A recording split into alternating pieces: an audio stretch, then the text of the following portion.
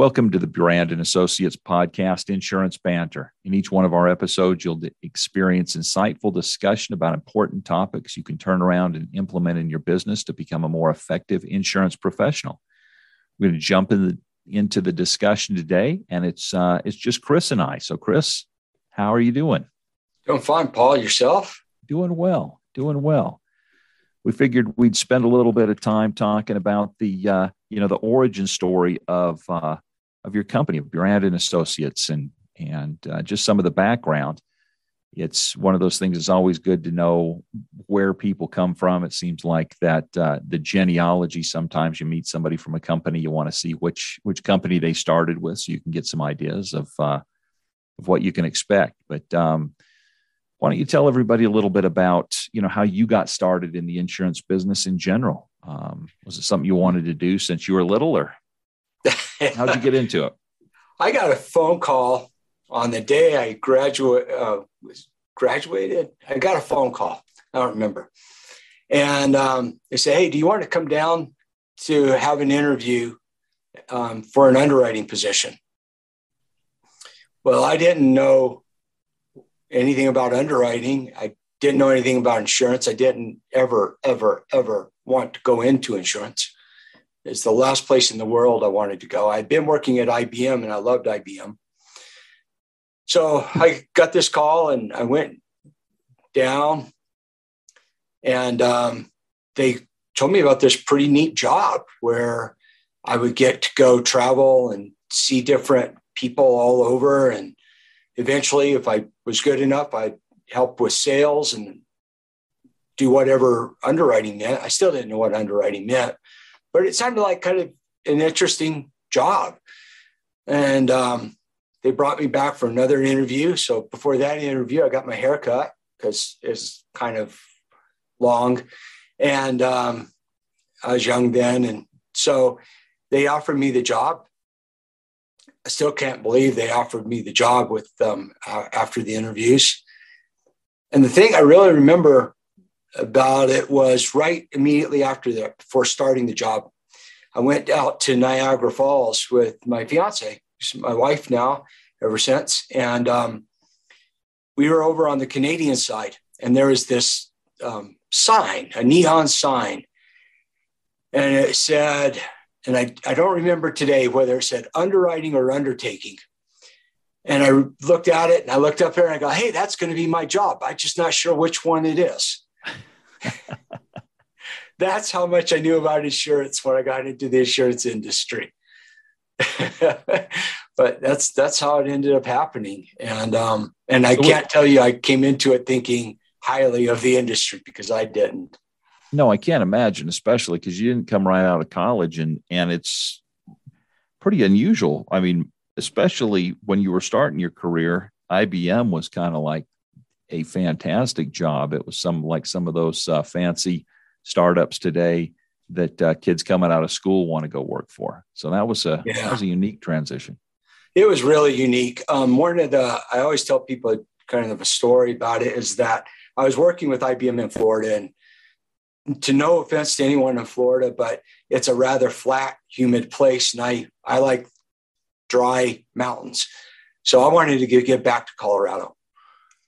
And so my resume showed that I'd worked for IBM, and the office where I was hired, there was about 250 people at the time. But this one office was unoccupied except for the very first desktop computer. They had made a shrine out of this desktop computer that home office had sent, and no one in the 250 people knew how to use it. I think that's why I got hired into the insurance industry, because I knew how to use an IBM desktop computer. I had learned to program them. I knew the software, the hardware. I knew a lot about it at the time. I think that's why I got the job, so I could go enter the shrine. People, I think, looking back, people were afraid to walk into the room. They were afraid they're going to break it just by walking into the room. It was really kind of humorous. It was humorous. Especially Yes. looking back, it was humorous. The fabled green screen. Yeah, it was a green screen for sure. Yep. So now you're in it. You got into insurance, underwriting, working for a carrier. And then what prompted the move from that into consulting? Well, it's one of those things, Paul, that it was a series of events that all occurred pretty much simultaneously. I was finishing my master's, and as part of my master's, I had to do a year's volunteer work. It was one of the core requirements. And the volunteer work had to be with the Small Business Administration. They have a program that still exists today called SCORE. They used to have an ancillary program called ACE. So I was doing the volunteer work through ACE. And this is where ACE was for current business people, SCORE is for retired business people. It's a great program for anyone that wants to help other business people in retirement. I encourage everyone to consider volunteering for it. But I had to do that program, and I had success. I was able to talk these small business people into changing the way they were doing their business, and it worked. And I was like, wow, well, most insurance agents are nothing different. They're just small business people in the insurance industry. I had found that I could build rapport with agents as an underwriter. Some ex-agents that I didn't really like might contest that I built rapport, but I was able to build rapport with all the quality agents and people I really liked. And I thought, man, I think I could do this. At the same time that happened, that light bulb turned on.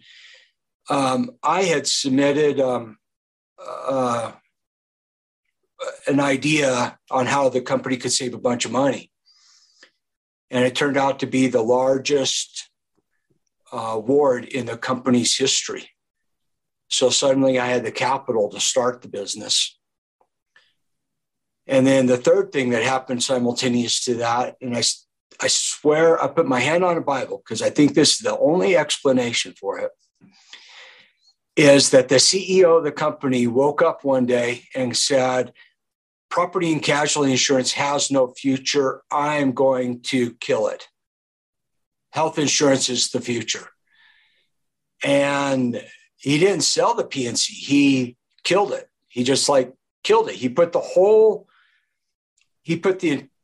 I think he kept yachts, but outside yachts, which is another weird issue, he put the entire PNC book into runoff.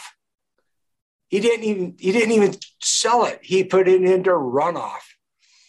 And so there was these layoffs coming for everybody that was in the whole company that was on the property casualty side. And it's like, okay, I think I found my calling. I have this money from the idea I submitted, and I'm going to get all this extra money for being laid off. I think I'm going to start a business. I'm going to start consulting for insurance agents. And that's pretty much how it started. So, well, I have to ask a follow-up question, because when you probably started as an underwriter, especially at that time of the industry, there had to be a halfway put together training program, fairly structured, to help teach you the industry. Yeah. I don't know that there's ever been a structured consulting training program. So did you have a mentor? How did you make that transition? Because you knew a lot about one side of the business, but most agents will say, well, the company people don't know what we do. So yeah, that's a very fair point. And Lord knows I didn't know as much as I thought I knew. So leading up to that, I started doing informational interviews. I called, I flew out, I visited every consultant in the industry that would give me 5 minutes. And I did. I found a really good mentor. I really did. And I owe a lot to him. And then my wife was working for a big international consulting firm. And she said she would support me if I read this one book called The Secrets of Consulting. anybody that's interested in consultative sales should read that book, The Secrets of Consulting by Weinberg. It's an old book. It's an easy to read book. But if there is a Bible, a really solid Bible, and it's humorous, it's a fun book to read, that's the book everybody should read. She said, I'll support you if you read this. And it was part of the training program for all consultants in that international consulting company. It's excellent.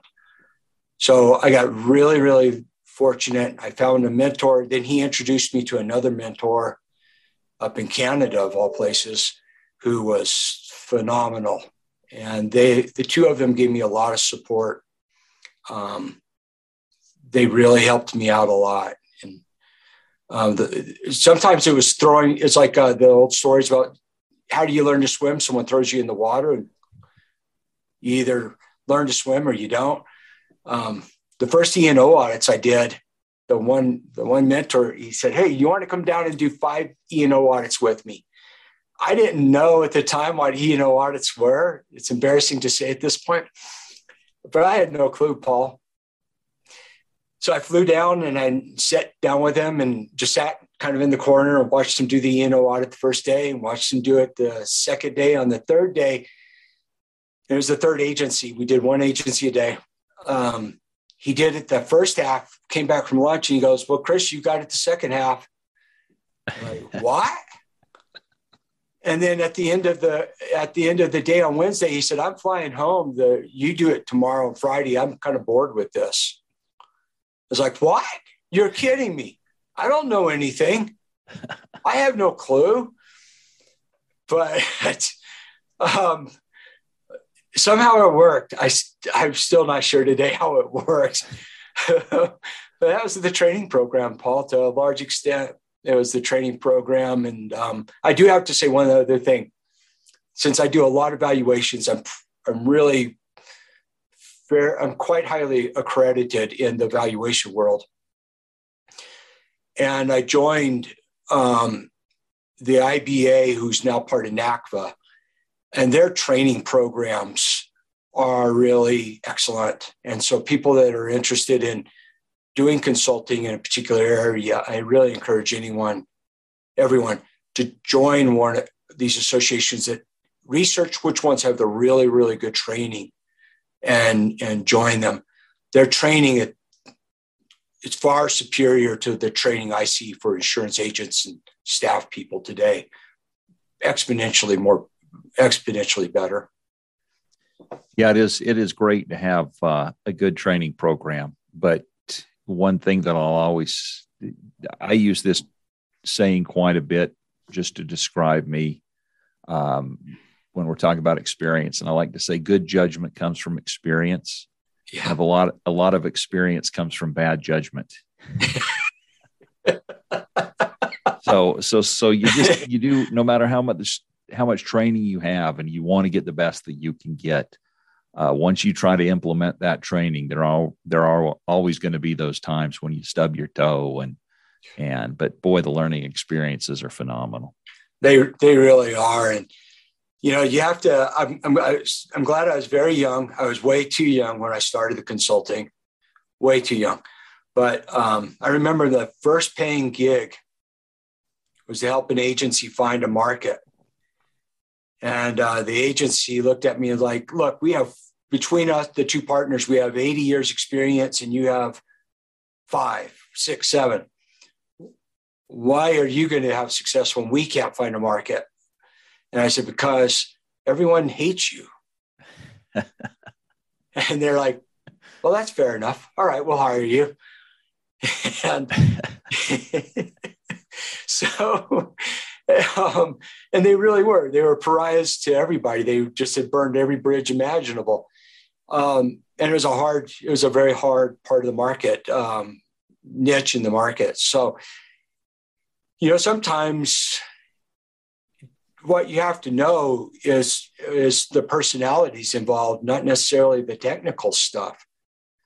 And how does that flow into the kind of advice that you can give people and help people to make the right decisions. And that, that even goes for an insurance agent, is to understanding that personality to help convince them to buy the right coverage instead of just leaving the conversation at, you asked for a quote, I gave you a quote. How do you take it to that next level? It's the same thing as what I told them.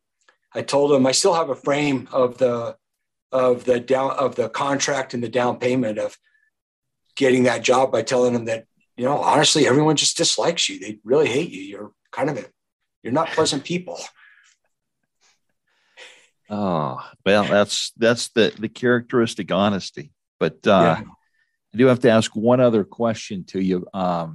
So you started at IBM. You're not really interested in insurance too much. You're underwriting. You make the switch to consulting, and so you start your career thinking, insurance.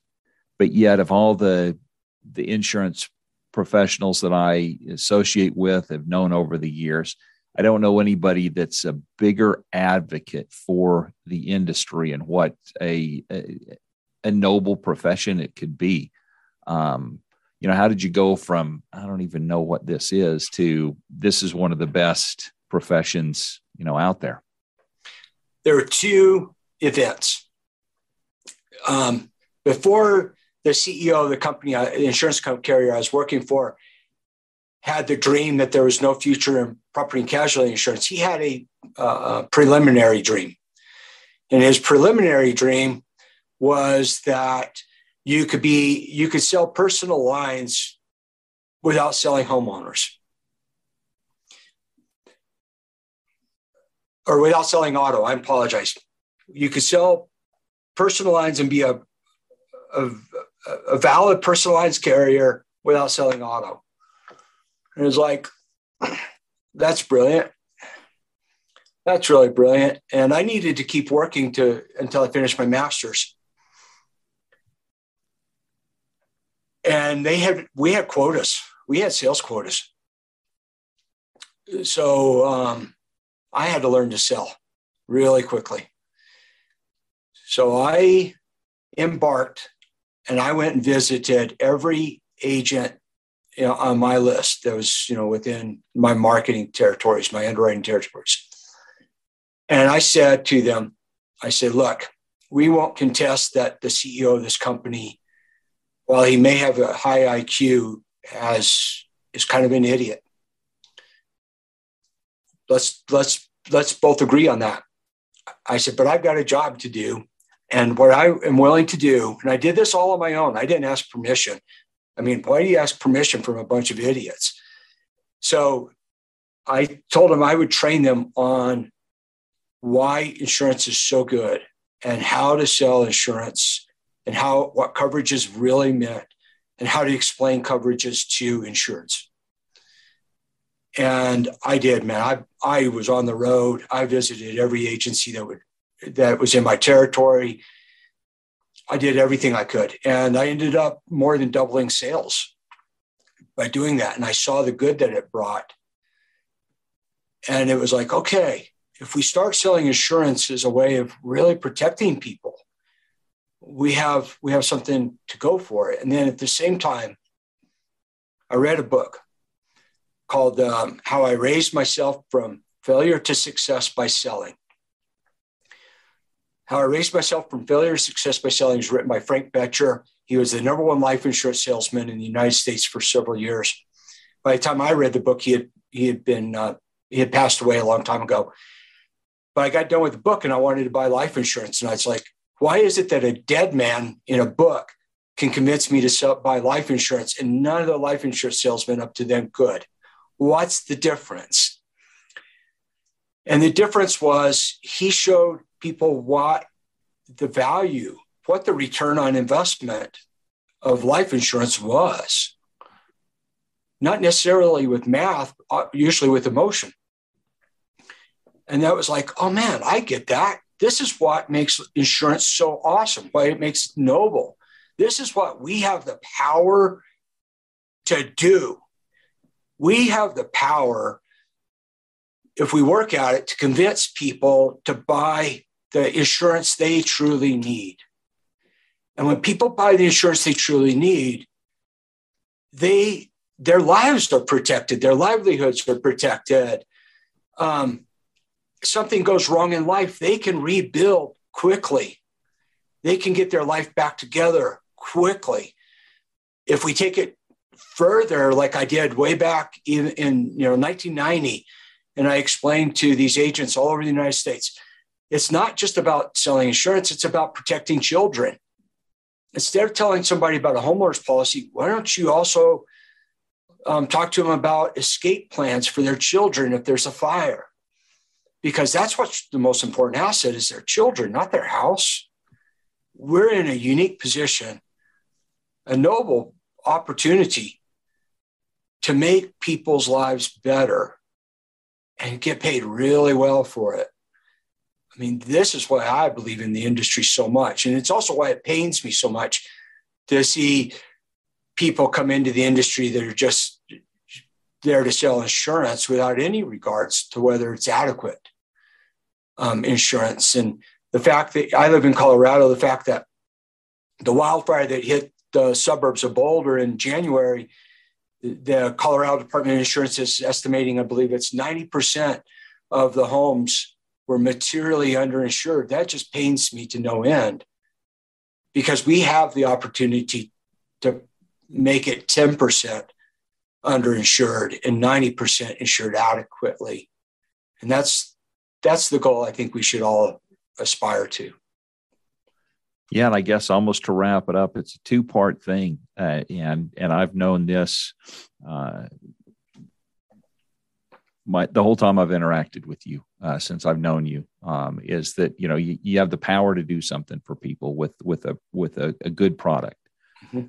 But what is the Spider-Man movie? With great power comes great responsibility. Right. As we've got that's where I think I've always seen you advocate is you've got the responsibility to use this industry to help people. It isn't just the sale, because if you don't take responsibility, do the things that need to be done to make yourself a knowledgeable professional, absolutely, you're not really going to fulfill the role that we should have. And when we don't, we become our own worst enemies out there with the general public. Absolutely, Paul. Yeah, we do. We have the power. We have the responsibility to make people's lives better. That's a pretty cool thing, actually. That's pretty neat. Very much so. Well, Chris, thank you for sharing that. It's an interesting story. I've enjoyed that. Really enjoyed getting to know you. We will look forward to talking with everybody next time. Thanks, Chris. Thank you, Paul.